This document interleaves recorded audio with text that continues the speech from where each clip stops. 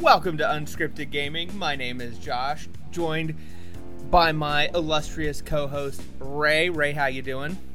Oh, very well. Very well. Mike is not going to be with us today. He has some fatherly duties to attend to, so while he was, making sure to pick up my slack while I was gone moving house, as some might say, I'm here, back, to do some recording with y'all. As some might say, I want to know what the other people call it besides, just moving house. Well, at least here in the U.S., most of the time we're going to just say we're moving, or we are moving to a new house. The folks across the pond, they either add an extra word or forget an extra word, depending on your view of it. But I just like the phrase "moving house." It just, I don't know why that speaks to me. Okay, all right. Well, it's true. I've been to your old house a couple times. I'm excited to go to your new place, but yeah, when you're moving house, you're taking pretty much everything you own of that place, unless you're willing to convey it in the house selling, and that's all coming with us. And yeah, that I've done this several times myself. That process just kind of sucks, and it just takes a long time. Yeah. See, I've had the benefit of basically living within a, call it 15-mile radius, 20-mile radius my entire life. So none of my moves have ever been that crazy. I literally moved 5 minutes from my old house to my new house. You, on the other hand, have done slightly more logistically challenging moves, and I thought just moving 5 minutes away was... Was it really only 5 minutes? Maybe 6. Are you serious? The new place is only 6 minutes away? Yes. Oh my gosh. Okay, I thought it is not far. Now, the logistics of said move, because we did a because it's a house. Yeah, it's a house, and it was a bifurcated move. It wasn't like, we moved out one day, we had to stay somewhere for a week, we moved into the next house on a different day, like multiple days later. So obviously that was crazy, but still, it's still not like moving across country multiple times. Yeah, for people that have been fans of the podcast for a while, and I guess since we started, we've been doing this since 2014. Let's just get that out of the way. Yeah. I have lived in, but besides, dropping the egg here in the Midwest, somewhere in the Midwest. I don't want to blow up Josh's spot too much, but I've lived. Used to be next door to you at one point before I moved to Florida. Yeah, literally next door. Yep. Several times in our lives. And then I moved to Florida. And then I moved... Okay, so that's halfway across the country one way. Then moved to California. That's literally coast to coast. Then California to Austin, which is another section of the country. Now Austin to the Chicagoland area. Which, yes, it's a lot. Yep. And I think three of those moves have happened while you have been recording this podcast with me. I think we started while you were in California, then you moved to Austin, then you moved to the Chicagoland area. So yes, we've been doing this podcast for almost a little over 6 years. So no, 7. It's been a full 7 years. That's crazy. Yeah, and there have been 3 full house moves for me. Granted, 2 of those moves were paid for by the company that I worked for, so it wasn't that bad when you pay someone to just do it all for you. But it's still a headache. It's not as much. The headache of even 5 minutes is still a house. It's still all of your stuff, all of the logistics of getting the house moved. Then, in your case, selling the house, buying the new house. That's a whole thing, ladies and gentlemen. I mean, especially You just accumulate stuff. It's terrible, but we as Americans and as consumers tend to accumulate a lot of stuff, especially one with a couple kids. Mm-hmm. You just gather stuff and you hold on to things for a while because you're like, maybe I'll need it, and then you get to that movie and you're like, I'm never going to use this again in my life. And you're like, okay, I'm gonna try and sell it on Facebook or something, and nobody sells it. And you're like, okay, I can't move this to a new house. I rented a trailer to take out, furniture we didn't need, junk and stuff like that. I threw away almost 1,000 pounds of just stuff, and that was just things we got rid of. Well, to be fair, your wife does like to, please don't hurt me, ma'am. Please, she does like to keep a lot of things around. Things that I know you didn't pick. Like, nah. I know that's not Josh's. All right, there are some friends who listen to this podcast who know my wife, and I'm going to please ask you not to draw her attention to this episode, because she will yell at both Ray and I. So.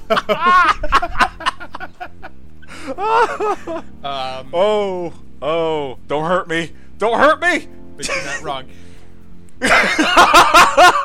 Matt, I'm talking to you specifically. Let's talk about, before we get in trouble with our significant others, let's talk about video games real quick. Video games? What are those? Yeah, uh-oh. Why is a dog barking? Uh-oh. Oh, no, I know why. Well, hold on. I'm gonna close the door. Speaking of significant others, one just came home from work, so that's why. There you go. So let's talk about Battlefield. I want to get this out of the way. Oh, Josh, you actually have a copy of Battlefield 2042, right? I do have a copy of Battlefield 2042 because there was some promotion early in the fall, I believe, where they were selling a M.2 Gen 4 SSD. It was about, I think, there were a couple different sizes. I bought a terabyte, but basically it was a pretty good price on it, and it included a copy of Battlefield 2042. I think I have a heat spreader on it so you can't see it, but it's actually like Battlefield 2042 branded and everything. So, bought that SSD to, part of the upgrade process and got a copy with it. And I have played it a little bit. And yeah, it's not that good. It's now I will say ahead. I have not played a ton. Just a handful of hours, maybe half a dozen to a dozen at most. I have not encountered any of the major game-breaking glitches or anything that I was obviously aware of. It's not to say that it didn't happen, because those are massive games, and who knows what's going on with 128 players. But personally speaking, I never fell through anything in a vehicle or did anything wacky like that. I just played the main control mode or whatever it's called, and just had a very mediocre time. Mediocre time, huh? Yeah, and that's if an you interesting way to to have put any it. questions, I'll kind of talk through my feelings of it, and part of the reason why I think I had a mediocre time is that there were no friends playing with me, and I think Battlefield specifically, it's a really good game, but you have to be in tune with your squad, especially at this player count with 128 players and so many things going on and so many more objectives and so many more vehicles. To be in a squad with people you don't know and no communication with, unless you're in a general chat or something like that, it's just not. You don't know what you're doing. You don't really know what's going on. There isn't a lot of, at least that I've seen, of the squad leader pointing out things other than attack that objective. It's not okay, we're gonna go get this vehicle, we're gonna go around, we're gonna do you can't really coordinate that like you would if you're in Discord, you're in TeamSpeak, you're in Xbox Live chat with 3 of your friends and going in and doing wacky things and trying to be a part of that process. I also think that given the player count, there needs to be some sort of, and I forget which Battlefield did this, but there needs to be some sort of centralized command for the entire team. Somebody needs to have some level of input on, hey, we all need to focus on this, or your 3 squads. Oh, the commander role. Yes. I think that the last Battlefield game to have that was Battlefield 4. Yes, and I think at 128 players with the expanded map size and whatnot, you have to have some sort of direction other than just play the objective and get more spots than everybody else. It's too big to work. So, Josh, before I get started on my rant about Battlefield 2042, remember the game MAG? the game that boasted it was 128 on 128 on PS3. As a Zipper Interactive SOCOM fan, I'm very aware of MAG. I did not own a PS3, but I do. When we lived at one of the points in our life where we lived next door, I did come over to your apartment a few times and play it. Yes, I remember. So that, I do recall MAG. It was a lofty goal and way ahead of its time. Way ahead of its time. That came out in I want to say 2009. It would have been 2008. Yeah, it came out in 2008. And here we are in 2021. We were like, yeah, let's bring it up to 64 on 64. And let me tell you the problem with MAG. The on-paper idea sounds glorious. Like, putting candy on pizza.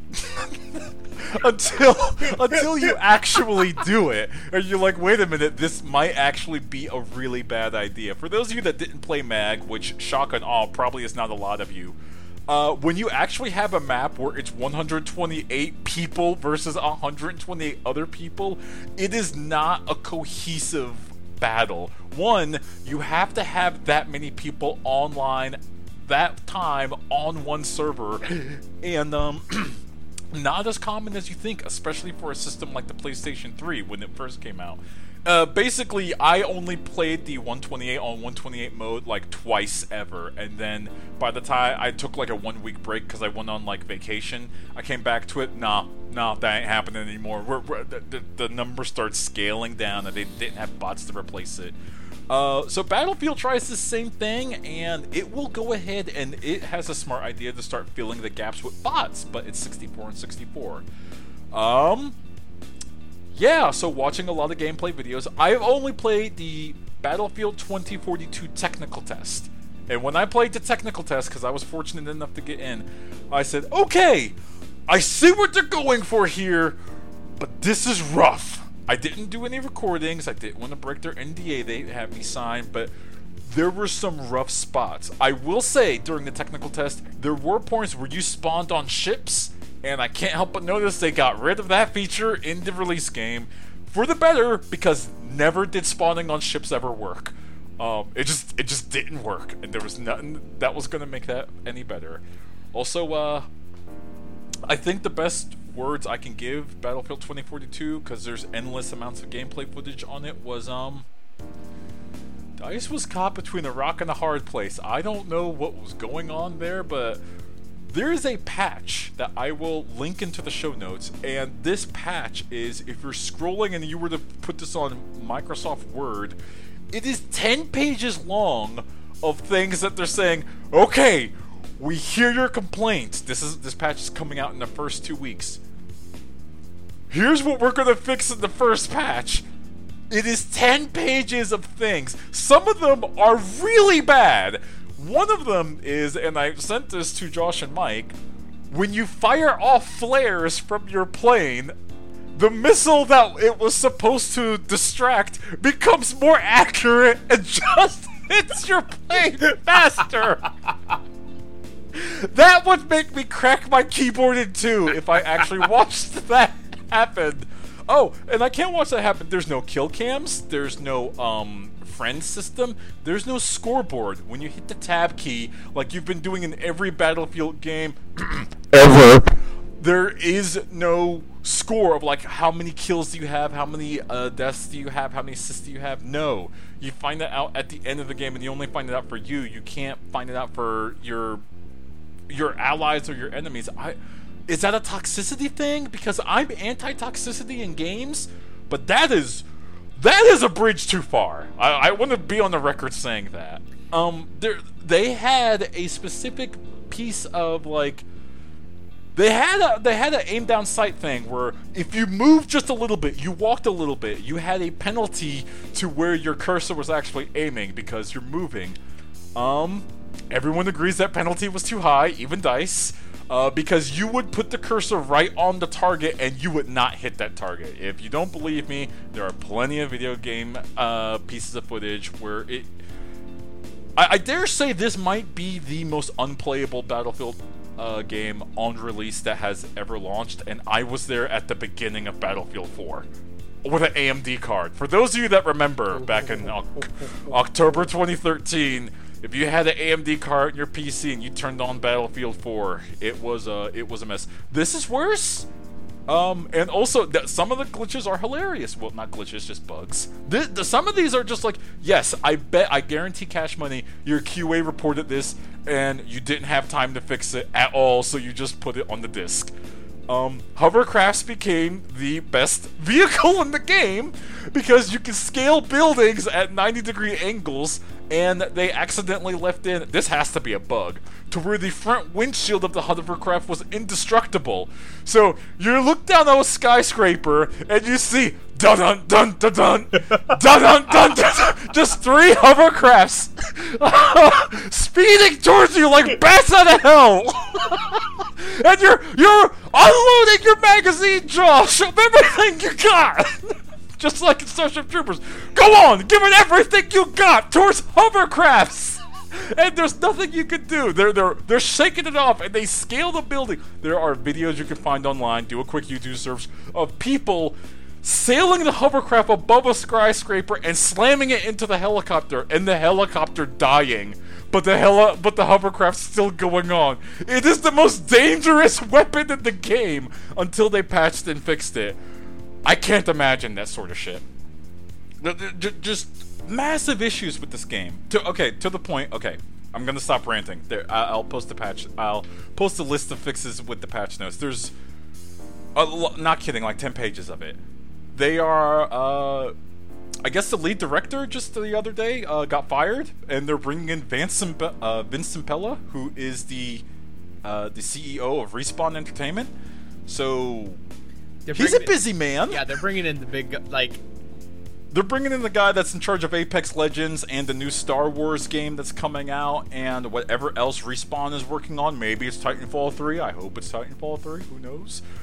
And now the EA's just like, yeah, you know what? You're in charge of Battlefield. The entire franchise. Not just 2042. Battlefield going forward. We're putting you in charge of that. Which, yeah, maybe that's what's needed to happen. Yeah, here's my, wonder and concern for Battlefield 2042. It's like, how much damage have they done to this? Because it's not like a Rainbow Six Siege where the game is bad. They take some time to work on it, and then they kind of fix it, and it becomes a staple. Like, even though they tend to put a little more time between Battlefield games, it's still an annualized product. It is still something that you're gonna come out every year, every 2 years, every 3 years. So it's like, okay, how many people are going to have dropped off from this, and despite no matter what changes that they make and improvements that they make, never pick it up again and just say, I'm going to come back to, I'll come back in 2043. Ooh. I do have numbers for you in that. Battlefield 2042 for a week solid. And this is... my heart goes out to the people that actually were legitimately working hard on this game, because I know there are a lot. It actually was number 8 in the top 10 worst games on Steam for a week straight. Ooh. And there's I'm not going to say that was undeserved, because in the state that it launched in, a message needed to be sent in some way. Yeah, absolutely. And also, for the hard numbers of how many people dropped off, they lost 60% of their player base after the first 2 weeks. That was honestly, from... I'm surprised it's not higher. I'll be honest. There are the people that bought... Okay, so take it this way. You get your gift that you got for, like, Black Friday, and you're like, this might be my game. I got my $60. I'm going to buy this game. You buy Battlefield, and you're like... I'm gonna keep playing it until they make it better. They have to make it better. I've heard that, and I haven't played it yet, but I heard like the Portal mode, which is like supposed to be just kind of like this extra, like, a little fun, like play some back. Like, that's legitimately fun compared to like the main game mode. So like, I might hop back in and play a little of that and just see what's going on there. But yeah, I don't. I don't see myself jumping back into the main Battlefield, like especially being somebody who's playing solo. It's not like the whole squad hasn't. We're like, okay, well, let's try and get in and see what's going on with the patches and whatnot. Like, it's just, I have no reason to go back in. There's too much wrong with it, and we were excited about it. Like, when they showed off that trailer at E3, me and our whole friend group, we all saw that. We saw the Renzuka. We saw the tornadoes ripping apart the city. We were like, there it is. That's the game we're all going to hop online, squad up, and play when we all get some downtime at, like, 8 or 9 p.m.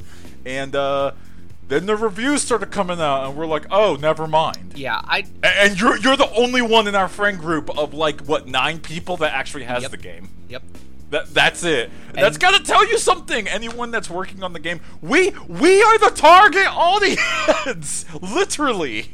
The Battlefield 3 is probably my second or third highest game in terms of played hours ever.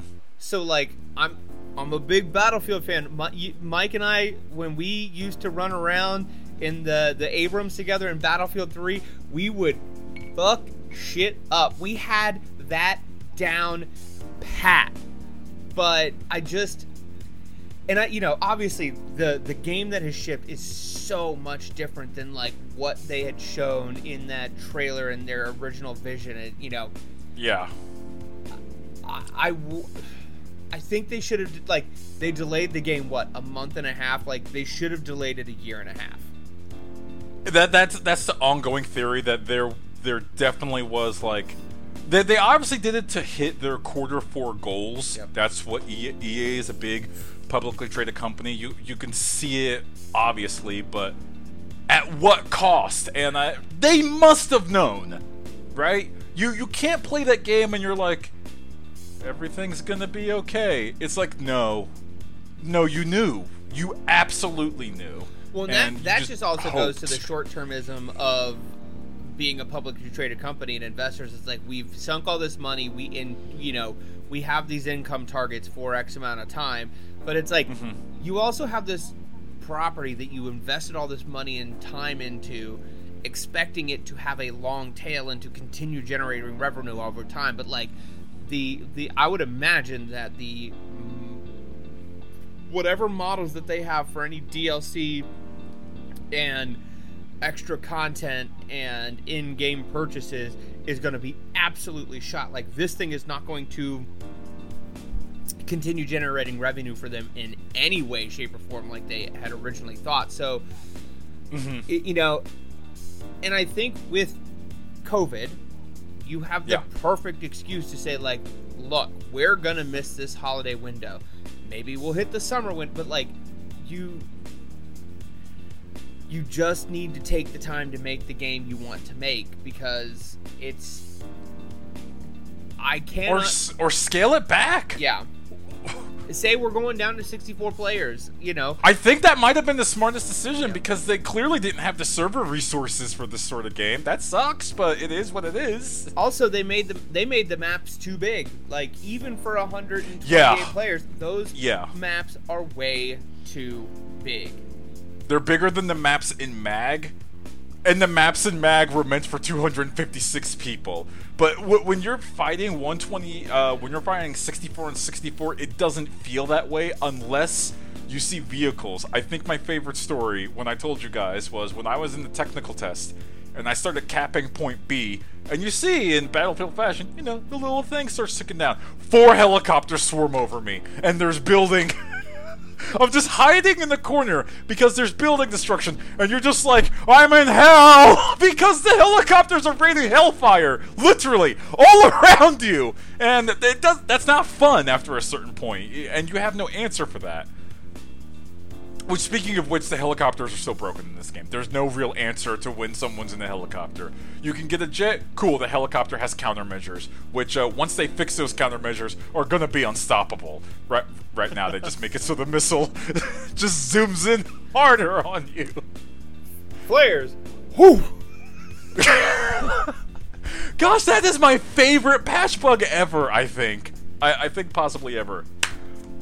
To the point of games that launched poorly and should have had an extra year in development. Josh, you know what game did have an extra year in development? Halo Infinite. Halo Infinite, yes, Part of it, did. at least. Some of it. No, the whole thing had. Some of it still has an extra 6 months to go. Oh! You're talking about the single player? Yeah, they took some extra time and then some extra time. Oh yeah.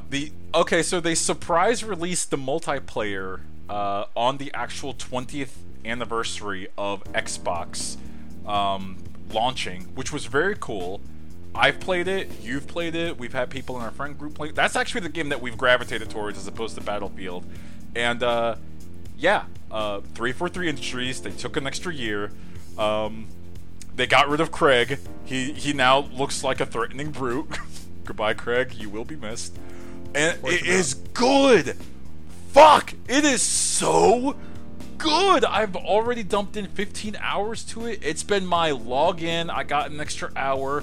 Play the game, have some fun, and then I'm done. Because I'm getting in there. The Warthog feels good. The battle rifles feel good. The assault rifle feels good. The pistol feels good. The multiplayer aspect of it, it just all feels like good, classic, upscaled Halo. And it works on like many machines. Even one of our friends who has a little bit of a weaker machine, even he's able to run it, and he was playing battles with us. So it's great.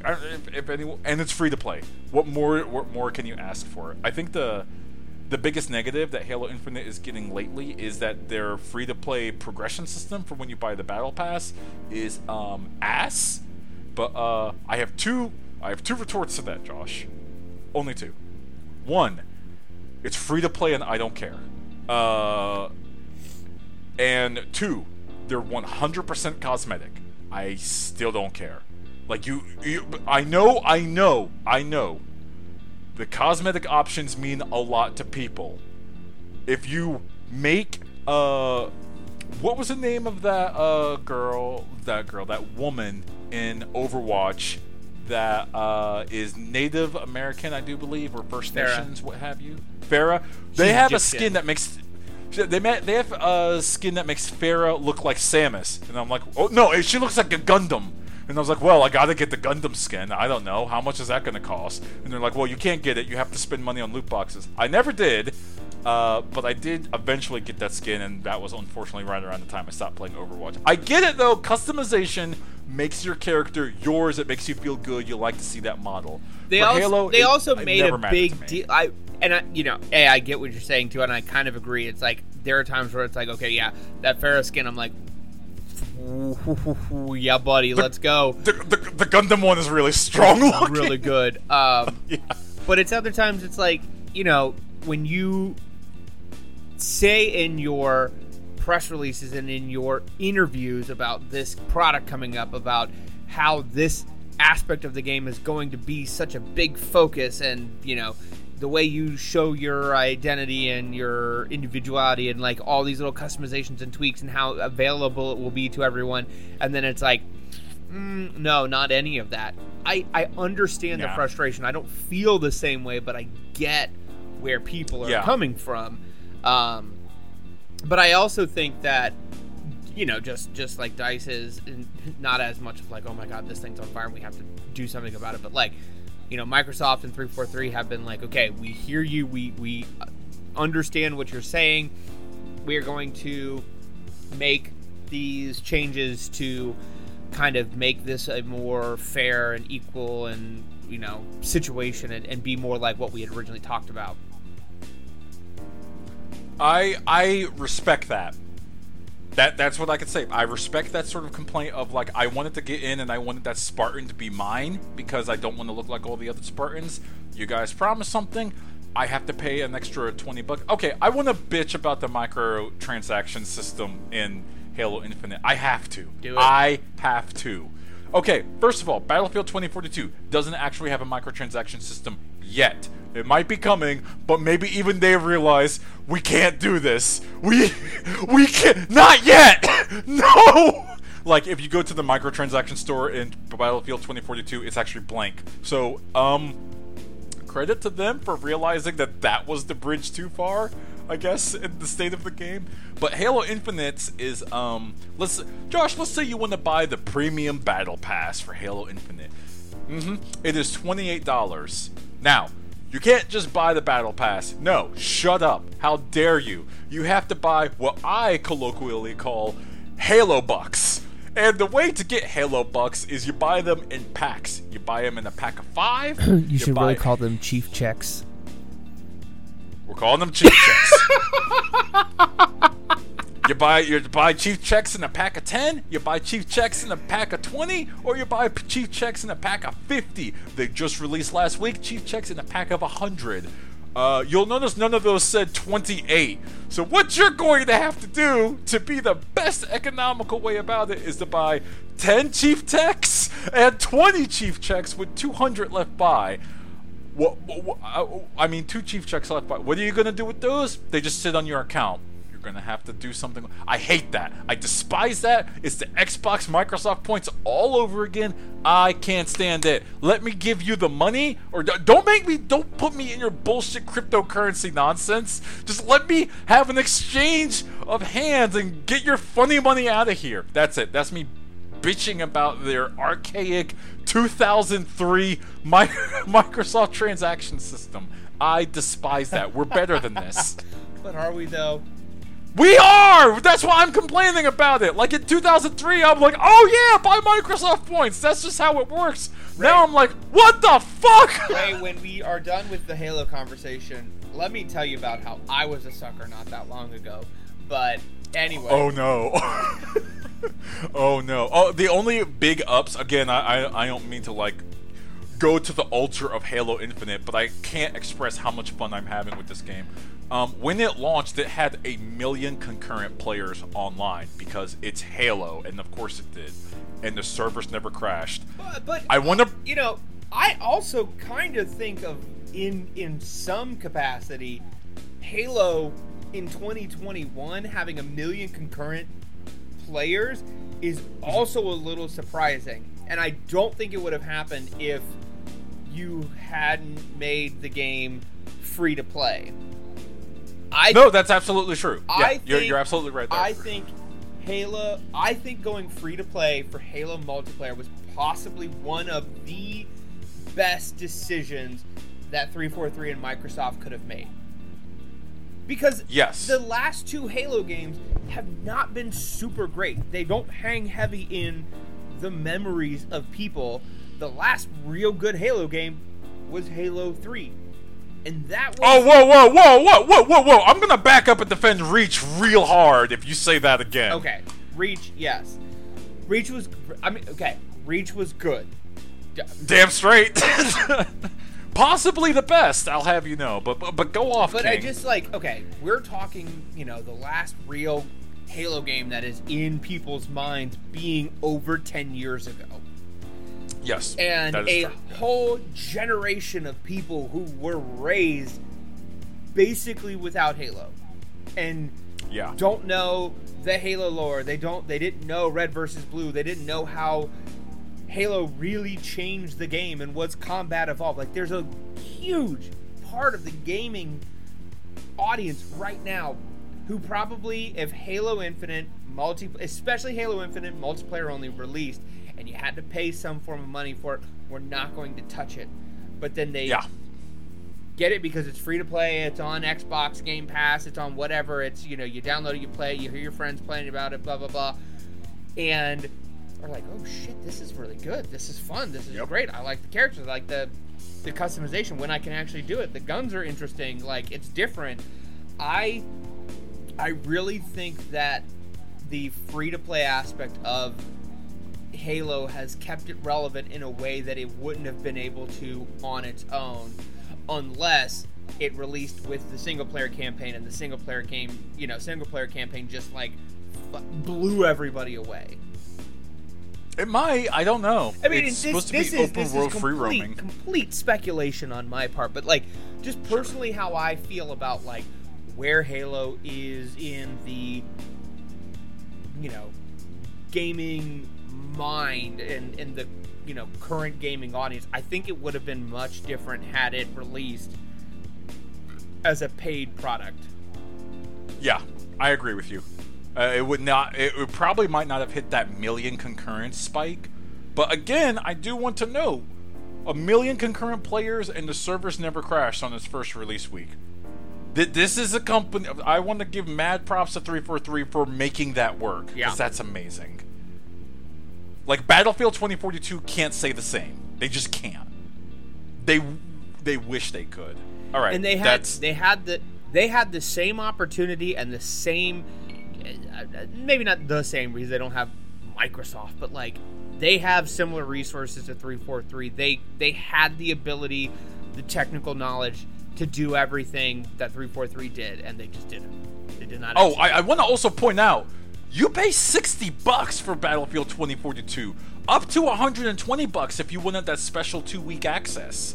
Like, Halo Infinite is free, and the servers never went down. 2042, you're dropping cash money, and you're happy to get into a game. So, yeah, more of that. I want more of what Halo Infinite delivered into the gaming industry, because that is solid. That is peak. Okay, I wanted to... Sorry to jump into another topic. I wanted to talk about 2 different games I've been playing lately. If you don't mind, Josh. No, not at all. So I already told in the last podcast the story of how I had to go insane to go get a PS5. Basically, Mike sent me a bunch of Twitter accounts to follow. I followed them, and I'll be damned, one of them worked. It worked. Bots, man. You got to beat the bots.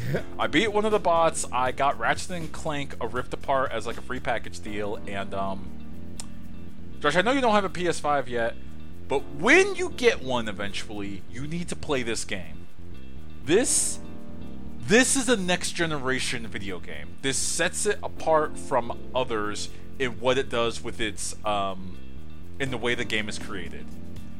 It's one of the most one of the prettiest games I've ever seen. 2, it's running at 4K 60 frames per second.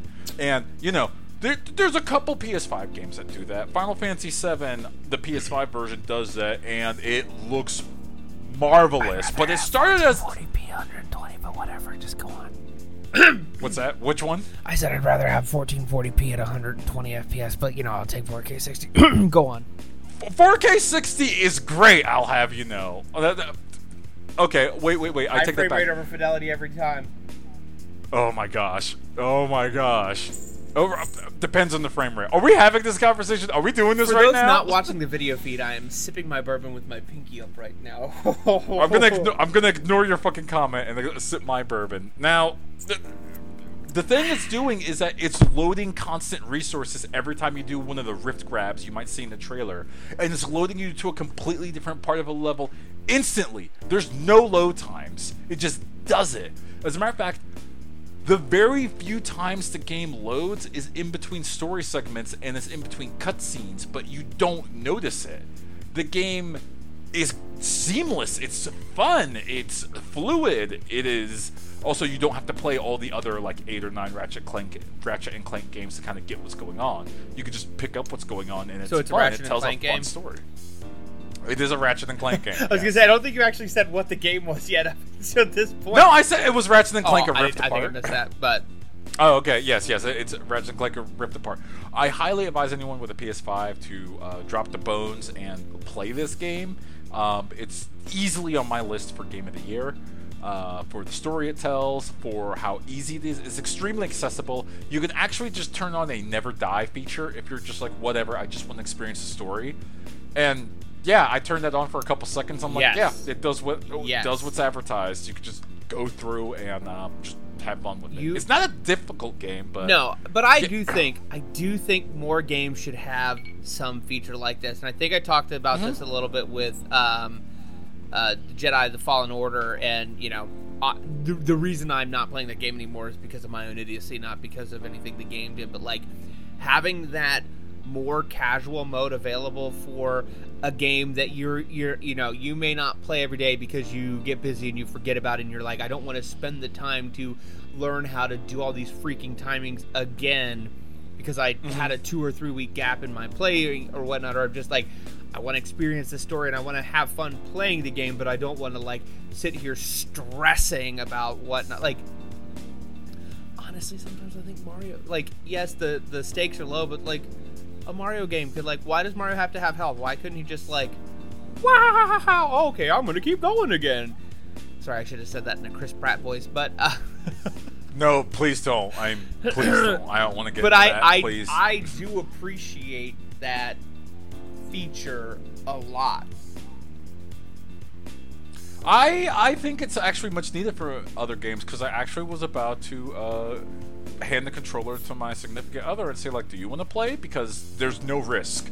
Just play, enjoy it, and tell me what you think about it. And it's not like she was gonna die. It's not like they even block off the barriers in Never Die mode, so you can't fall off of cliffs or whatnot. It's just like, no, just enjoy the game, have fun, go through the story if that's what you want to do. And they don't do a thing where they like hide a secret ending behind you because you didn't beat the game, or you didn't beat the game at a certain level. You just no. You know, another, like, I'm thinking about like all the games that this would be great for and like apply to, especially for a more casual audience. Like, you know, my wife watched me play Breath of the Wild and she loved it, and every so often she would take the controller and she'd do a puzzle or do a little combat sequence or whatnot, but like, she's not a huge gamer. She hasn't played games as long as I have. She doesn't understand the quick motions and whatnot, like, and she has mentioned multiple times she would love to go back and do her own playthrough of Breath of the Wild and like experience the whole thing herself and go through. But I think the hurdles of the pressure of being a inexperienced person and feeling that stress are barriers to that, and being able to like go to a game of Breath of the Wild and like, look, I am here to experience the grandeur and the story and the puzzles of this game, and like the combat counters are cool, but like it's so high stress when I have to do the same thing over and over again because I die or whatnot. Like, a game like Breath of the Wild would very much benefit from a like, you're just you don't have to die feature. Okay, so here's where I split on the argument, since, you know, this is like a semi-yearly argument that everyone in the game industry at large always have, and I mean that both developers and consumers alike. I am perfectly okay if a developer says, no, this game actually has to have some sort of punishment. Like, the game coming out in a couple months, Elden Ring, I guarantee that game will not have an easy mode. It'll just say, here's Elden Ring. You push start or you push options. I will be ecstatic if Elden Ring lets me remap my buttons, because there's a lot of FromSoft games where they're like, no, this is the control scheme. Ray, and Ray, I hate to break it to you, you're not remapping those controls. So they let you remap the controls in Sekiro, so I have hope. Okay. They did not let you remap the controls in Bloodborne, and I hope that is the last video game where they're like, no more control remapping. Because, yeah, okay, FromSoft, I get where you guys are going with. I get the heuristics of what you're trying to do with the controller. Fuck off, let me remap my buttons. You already make it one of the harder video games in video game history. Just let me remap my buttons. Give me that much dignity. It should be illegal to not remap buttons in any game.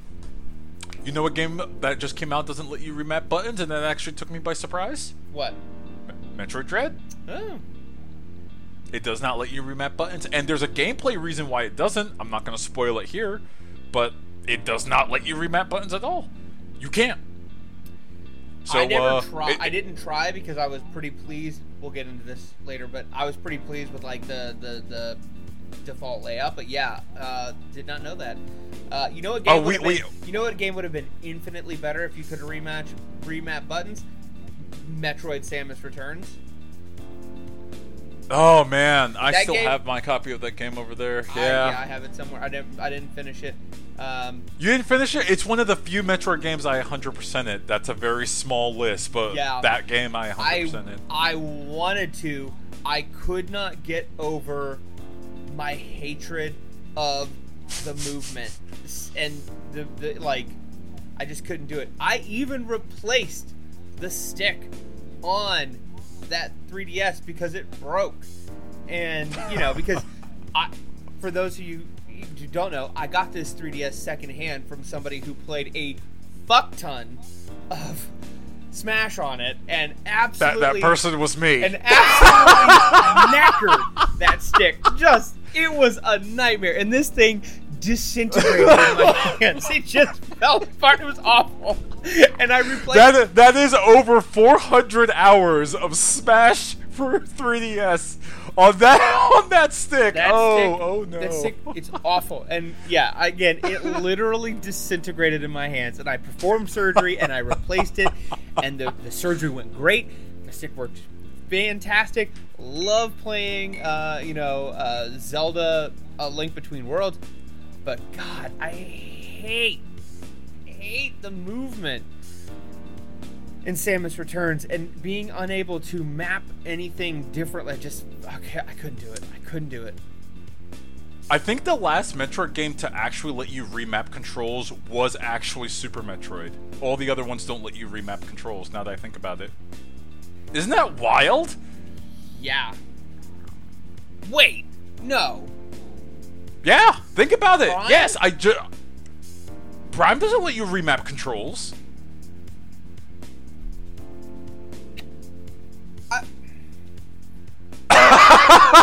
Josh just went on a trip. Wait a minute. Oh no! Which I also think would say that Super Metroid is the only Metroid game to let you remap controls, because original Metroid you couldn't do it. Metroid 2 on the Game Boy you couldn't do it. No. Super Metroid cannot be the only remappable. Okay. I actually sat here and thought about the entire series because I played every Metroid game, got the amiibos to prove it, because I'm that much of a weird Metroid fan. But yeah, I think it's the only one. Okay. I'm breaking out the Game Boy emulator tonight, and I'm looking at Zero Mission and Fusion, because those maybe they didn't though. My god, maybe they didn't. I just beat Fusion and Zero Mission back-to-back last month, and no, they don't. Okay, well, I'm getting out Dolphin, and also I'm going to fire up Metroid Prime and see what's up. Why? No, really, why would they, in Metroid Prime, let you remap No, controls? because you couldn't have done it in Metroid Prime, because some of that stuff was pressure-sensitive, so you had to have some of that stuff on the specific triggers. Oh my god. Okay, what about... Of course they would want the fire button on the A button. What about Prime 3 with the Wii... No? I mean, let's be honest. No. There's nothing accessible about Prime 3, especially for button remapping. Why? What button remapping? That is the least one! But Ray, I want to swap the A and the B button.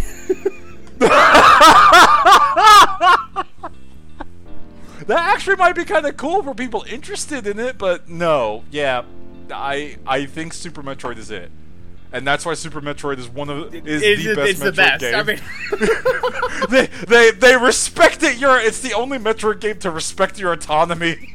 And just off the top, I think I always swap the run and the shoot button. I think I've always swapped the default. Yeah, I always did that too, because I think the shoot button is not on Y. I think it's on B or something stupid like that. Yeah. And I'm always like, okay, I want like, because you're always running, so you want to have that like right there at the heel of your thumb, and then you like, yeah. But that's beside the point. I think the run button is initially Y. Yeah, you have to like reach up for it or something. Like, it's bad. And the jump button is A. Oh yeah. I always remap that. Yeah. Yes. And this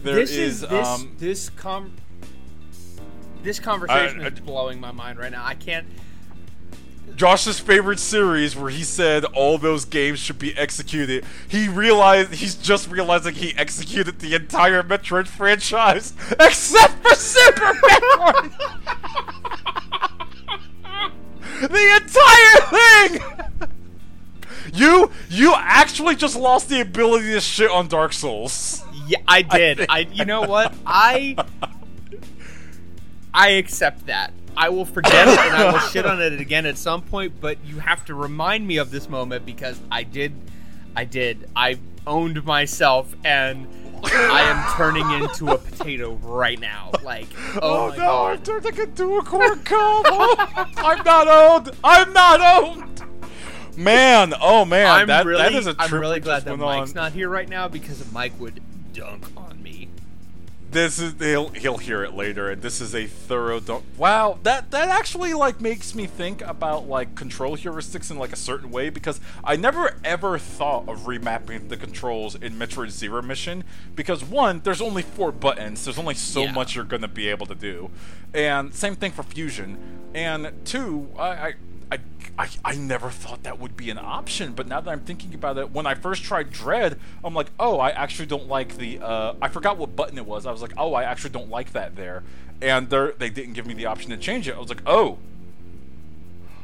shit, it's 2021. I wasn't prepared for this. Okay, you guys have decided this is with the controls, but I'm not giving it away. Maybe enough people have played Dread, but this isn't the Dread conversation. We need to have our own special podcast now, for that. Now that I've like finished the move and I'm in place, we need to have our Metroid Dread spoiler cast and like actually dive into that. But while we're on the topic of Metroid Dread 1, fucking phenomenal video game. I have a lot more to say about that later. But 2, that does get me into how I was a massive sucker just a few weeks ago.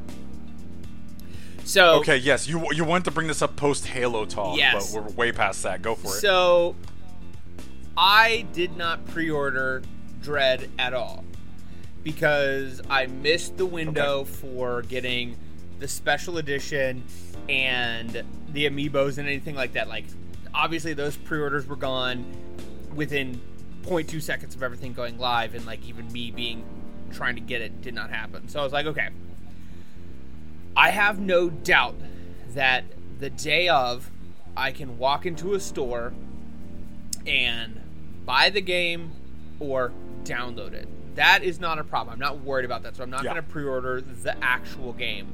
So my plan was to go to a GameStop, because the job that I have, I'm driving around a lot. I'm always by a GameStop. So I was like, okay, I'm going to stop at one of the GameStops in my area. I'm going to be one of the first people there, more than likely. Now, I forgot that game was also releasing on the day of some Pokemon anniversary stuff and the Switch OLED, so there were actually more people there than I thought. And the gal at the GameStop was like, okay, what are you here for? And was like, okay, if you're here for the Switch, you get this. If you're here for Metroid, you get this. If you're here for Pokemon, you get this. And if you're here for all 3, you get this. Whatever. So, I go to GameStop for the first time in like 5 years. And I get in line. I'm the second person in line. I'm the first person there for Metroid. The person in front of me was there for a Switch OLED and a Switch OLED only. Which, upon retrospect, I should have just bought a Switch OLED too, but that's a different conversation. So, they buy their Switch OLED. I go up, I'm like, okay, hey, do you have any of the special editions? They're like, no. I was like, do you have any of the Amiibos? And they said, yes. Fantastic. Give me Metroid Dread, give me the Amiibos. They're like, do you want to reactivate your GameStop Pro subscription? I was like, absolutely not. Okay. And then they're like, well, hear me out. You can get a $5 credit in store every month for the year of your subscription.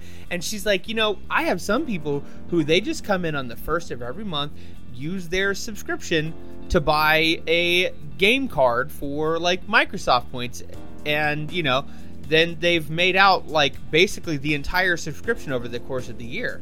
I'm like,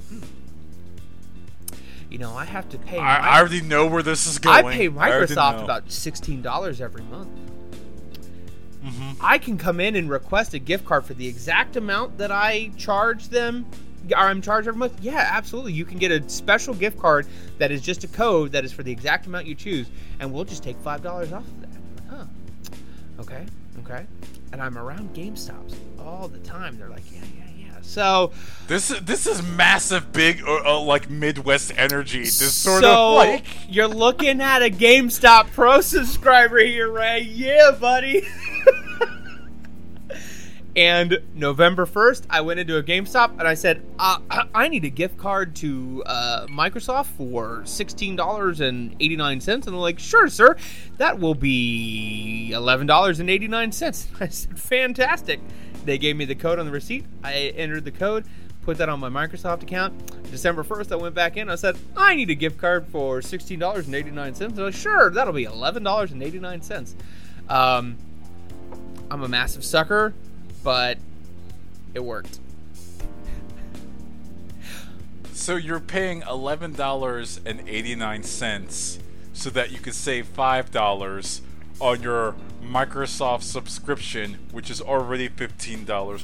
Josh, I know you're better at math than this. Basically, net, it comes out even. And no, it doesn't! It actually doesn't! But I get points, and those points might get me a used game every year or two. Oh my god! That's why you have Game Pass! Because who cares?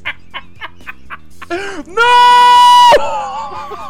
But every once in a while, I might want to buy a game for the PS4 or something for the Switch, and those aren't on Game Pass. No! This is... I know what your job is, and I know your job, like, consists of upselling. But once you do the math for what you're doing, you're like, wait a minute, I'm actually not coming out ahead. What if I just buy more games? And that's like... That's the worst part, is I know better. I know better. I know better.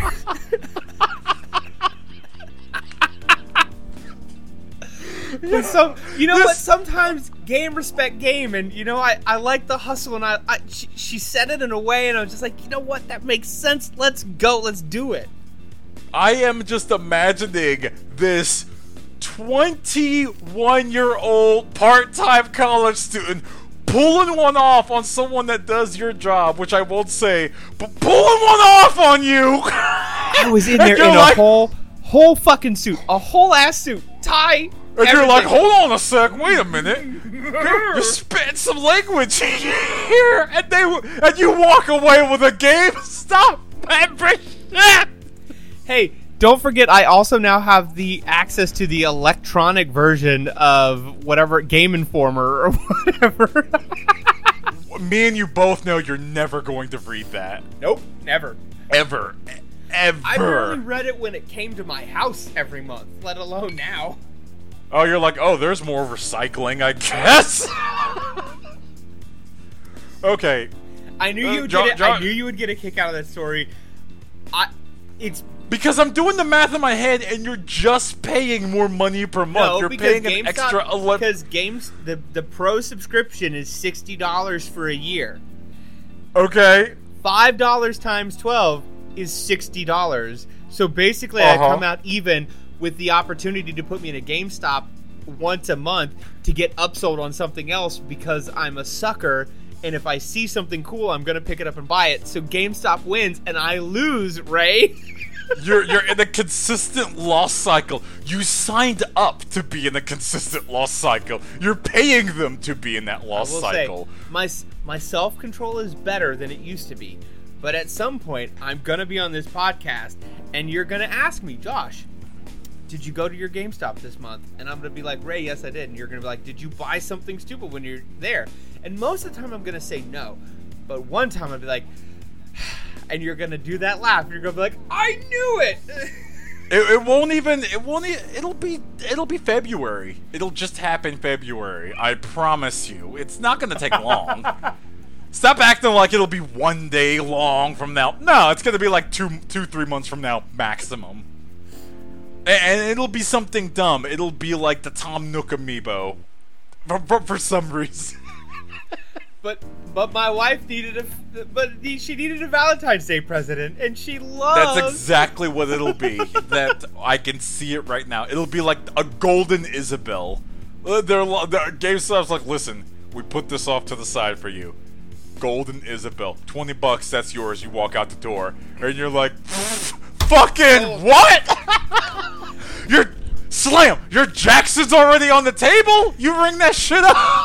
Josh, listen, I know you're 32 years old and you never, ever encounter anybody who actively plays Pokemon cards anymore. You haven't in a decade or more. But what if, hear me out, you got a starter deck and you got back into Pokemon cards. Here, just check it out. Just take it, just try it. Well, I promise you, if Nintendo did a thing where they said, we're bringing back Pokemon cards, but we're doing it extra. Every card has a code, so every physical card gets digitized into the Switch version of Pokemon cards. Heartbeat. We're trying right up. There it is, $50 a month, every single month from the Josh. 100%. 100%. And I would buy booster packs on top of that subscription. 1,000. Oh, the revenue is on lock. Okay. As a matter of fact, Nintendo, that one's for free. There you go. Yeah. Also, now I'm like, I should go get the Pokemon trading card game on my emulator and play that. I was actually talking about the old Game Boy Advance one, Game Boy Color one the other day. This segues into a game I did want to talk about. Sorry, the dogs are barking. So Mike mentioned the last podcast about a game called Inscription.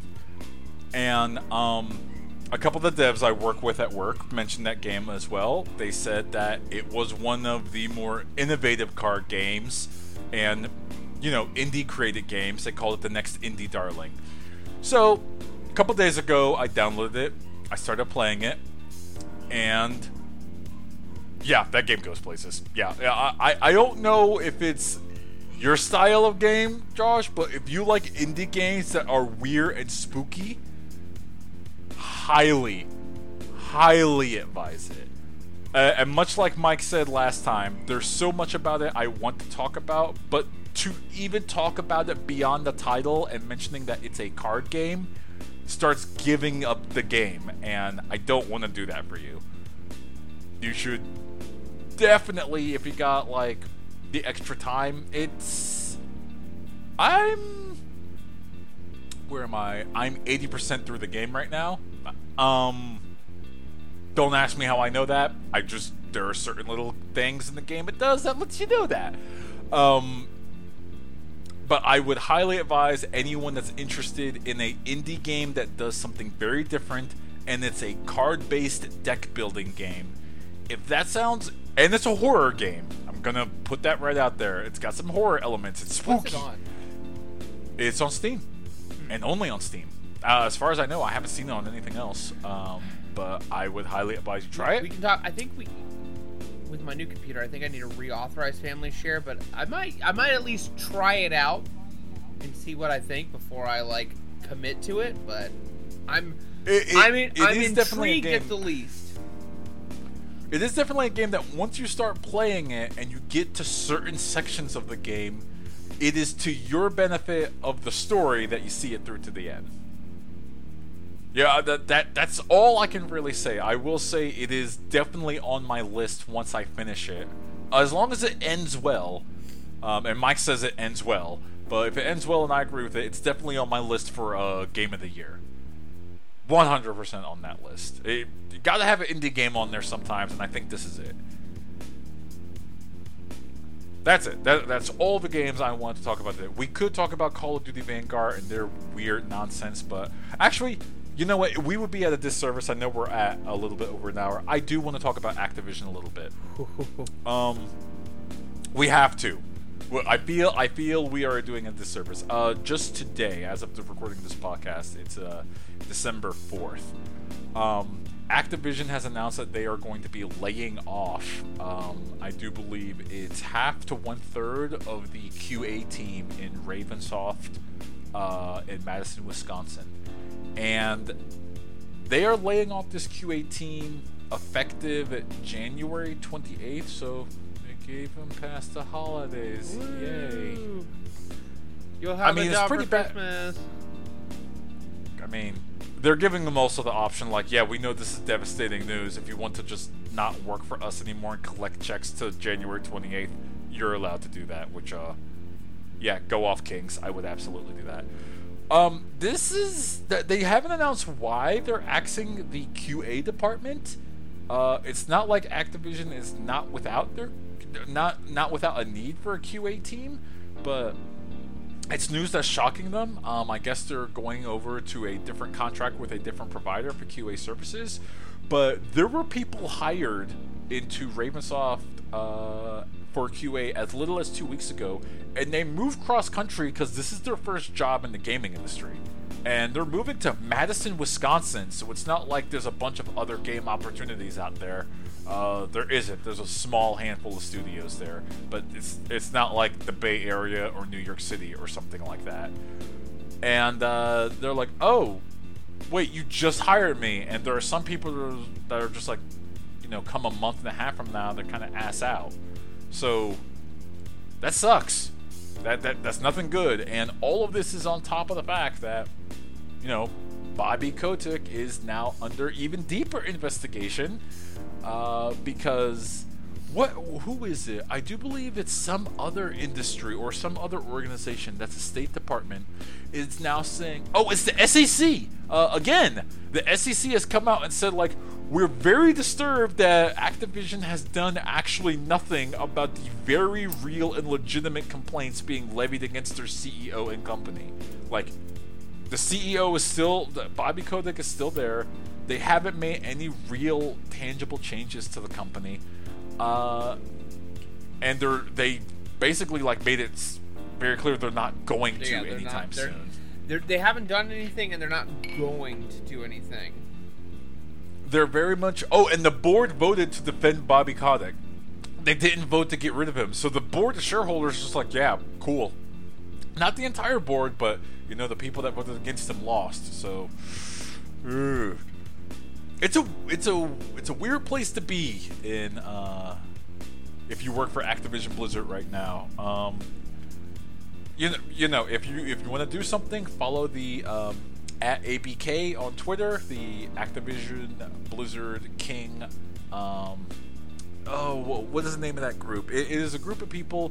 They're not forming an actual union, but they're trying to push for better workers' rights on Twitter. Follow that group. They need your support. They need your financial support. They need your solidarity, because we do love games, and something needs to give, right? Something needs to be said in the industry. Yeah. Like, what is going on here is not okay. No, and the question remains to it is Activision Blizzard the worst example, or just like the biggest, the one that is going to get the most, like, when is the levee going to break and we have the moment where we find out that this is a even more widespread issue than, it's not just Bobby Kotick and Blizzard and whatnot. Like, where else are pockets like this where we are defending, people who have been around for a long time, I mean, there's the entirety of Ubisoft, that whole thing. Yeah. Then there's, well, actually, those are the two big ones, Ubisoft and Activision. This happened for a couple days. This is Activision related. Geoff Keighley was actually saying that he was taking no sides in the Video Game Awards show when it came to the Activision controversy. There's no controversy. They're guilty as hell. That's I hate that word. That's not. Controversy means that there's an argument to be had. No, they're being sued by the state of California because they actually violated the law. Yeah, there's just being sexual harassers and labor abusers. Like, that's just what it is. Like, yeah, they abuse labor and they sexually harass people for years. And Geoff Keighley says, well, we're not taking a side at the Video Game Awards, so we don't want to get involved. And it's like, the president of Activision is on the board of the Video Game Awards. You don't think that's a little, that's kind of spoiling the pot a little bit, just a tiny bit? And finally, Jeff Keighley, after a huge backlash of everyone adding him on Twitter, which, by the way, good, that's what needs to be done. Always do that. Always do that. Always. Never stop. It is okay to do that. He backed off and said, like, okay, we won't present any Activision, like, promotions at the awards. For any games that are there that are, like, part of the award show, like if there's a game that's about to win an award, we'll present that, but we won't do any of their promo stuff. Which is, like, that is such a weaselly half step. It's something, but it's also, like, it's not enough. This is the same man that came out full-throated and condemned Konami because Hideo Kojima was not invited to the Game Awards show because under Konami's contract, they said if we say you can't attend, and so you can't attend. So he takes time out of his show to call out Konami for that. But here's actual people going through actual abuse, like, you know, trigger warning. Someone committed suicide at Activision Blizzard because of the sort of sexual abuse that they were going through. That doesn't work. That isn't warranting a full-throated reprimand of the entirety of the culture of the company. Like, my dude, it's not enough. You have to do more. That's what it comes down to. Thank you, Dorito Pope, for once again showing that you're more involved with the money than you are with the struggle. You know what I mean? Yep. The Shicht Hydrobot once again proves where his loyalties lie. Anyways, on that somber note, Josh, you got any games you want to talk about before we wrap up here? You know, not Halo and Battlefield 2042 have been the big ones that I've played recently, just with the move and everything. I have not played a ton. I did play Metroid Dread during my moving period. You know, I started the game when it launched. I don't think I've been on a podcast since it came out, so I don't think I've gotten a chance to talk about. No, we're all three of us are going to do that. Yeah, so I will save all of my opinions and whatnot for that, since that podcast is overdue, and now that I'm settled and in and have everything set up, we can make that happen. But just generally speaking, big thumbs up to Metroid Dread, and spoiler alert, it's very good. It's very, very good. Yeah. But yeah, those have been the three main games that I have played in the time since I've been on the podcast last. My wife and I are getting ready to start the new Dark Pictures game. I've heard very good things about that one. So that will be probably something that I'm talking about here in the next few weeks. Now that we are set up, got the PS4 out again, we've got the game, we've got time, so we'll see. And then my wife has gotten back into Animal Crossing, especially with all the new updates that have come. And so you don't have a Switch anymore, basically? No, yeah. Thankfully, that came out after I was done with Metroid Dread, because that would have been excellent. A problem. I also do have to conduct surgery on my Switch because, this will be for another podcast. I have some opinions on games made for children and that are based on movie franchises, because my daughter got for her birthday the Paw Patrol video game based on the new movie, and boy, our kids deserve better? Question mark. But I'll get... You know, I want to point this out, and I know we'll get to this in another podcast, but, like, when me and you were growing up, we didn't necessarily have games for kids. It's like, can you beat Mega Man? No? Man, you're going to have to learn. Hey, yeah. You know, 7-year-old Josh plays Super Metroid. How? Oh, that's your problem, buddy. You know, I do want to get this out. I was going to save this for the Dread podcast, but the only reason I played Super Metroid is because I played your Super Nintendo cart of Super Metroid. Yep. And it wasn't until 2016 that I actually got the Game Boy, not the Game Boy, the Nintendo 3DS version, the emulated version of Virtual Console, and I finally beat Ridley. because I could not beat Ridley when I was a kid. I sucked. I don't know. You basically have to just have as many missiles as you can and as many energy tanks as you can. Like, that's basically the recipe to that. Because otherwise, you're just trying to dodge and whatnot, and it's just not like that. That is. He doesn't telegraph his moves. It's just a slobber knocker. No, yeah, that is a battle of attrition, and who can get whose HP down quickest. Like, if you go into that fight like, oh, I'm gonna duck, dive, dip, duck, and dodge. No, it ain't happening. No. That's beside the point. No. Anyway, daughter has a video game. I have some problems with it, but I haven't played it in a while because they were playing Mario Kart while we were in our little interim situation, and maybe one of the Joy-Cons got chucked across the room, and the joystick does not work properly anymore. So, left or right? Right.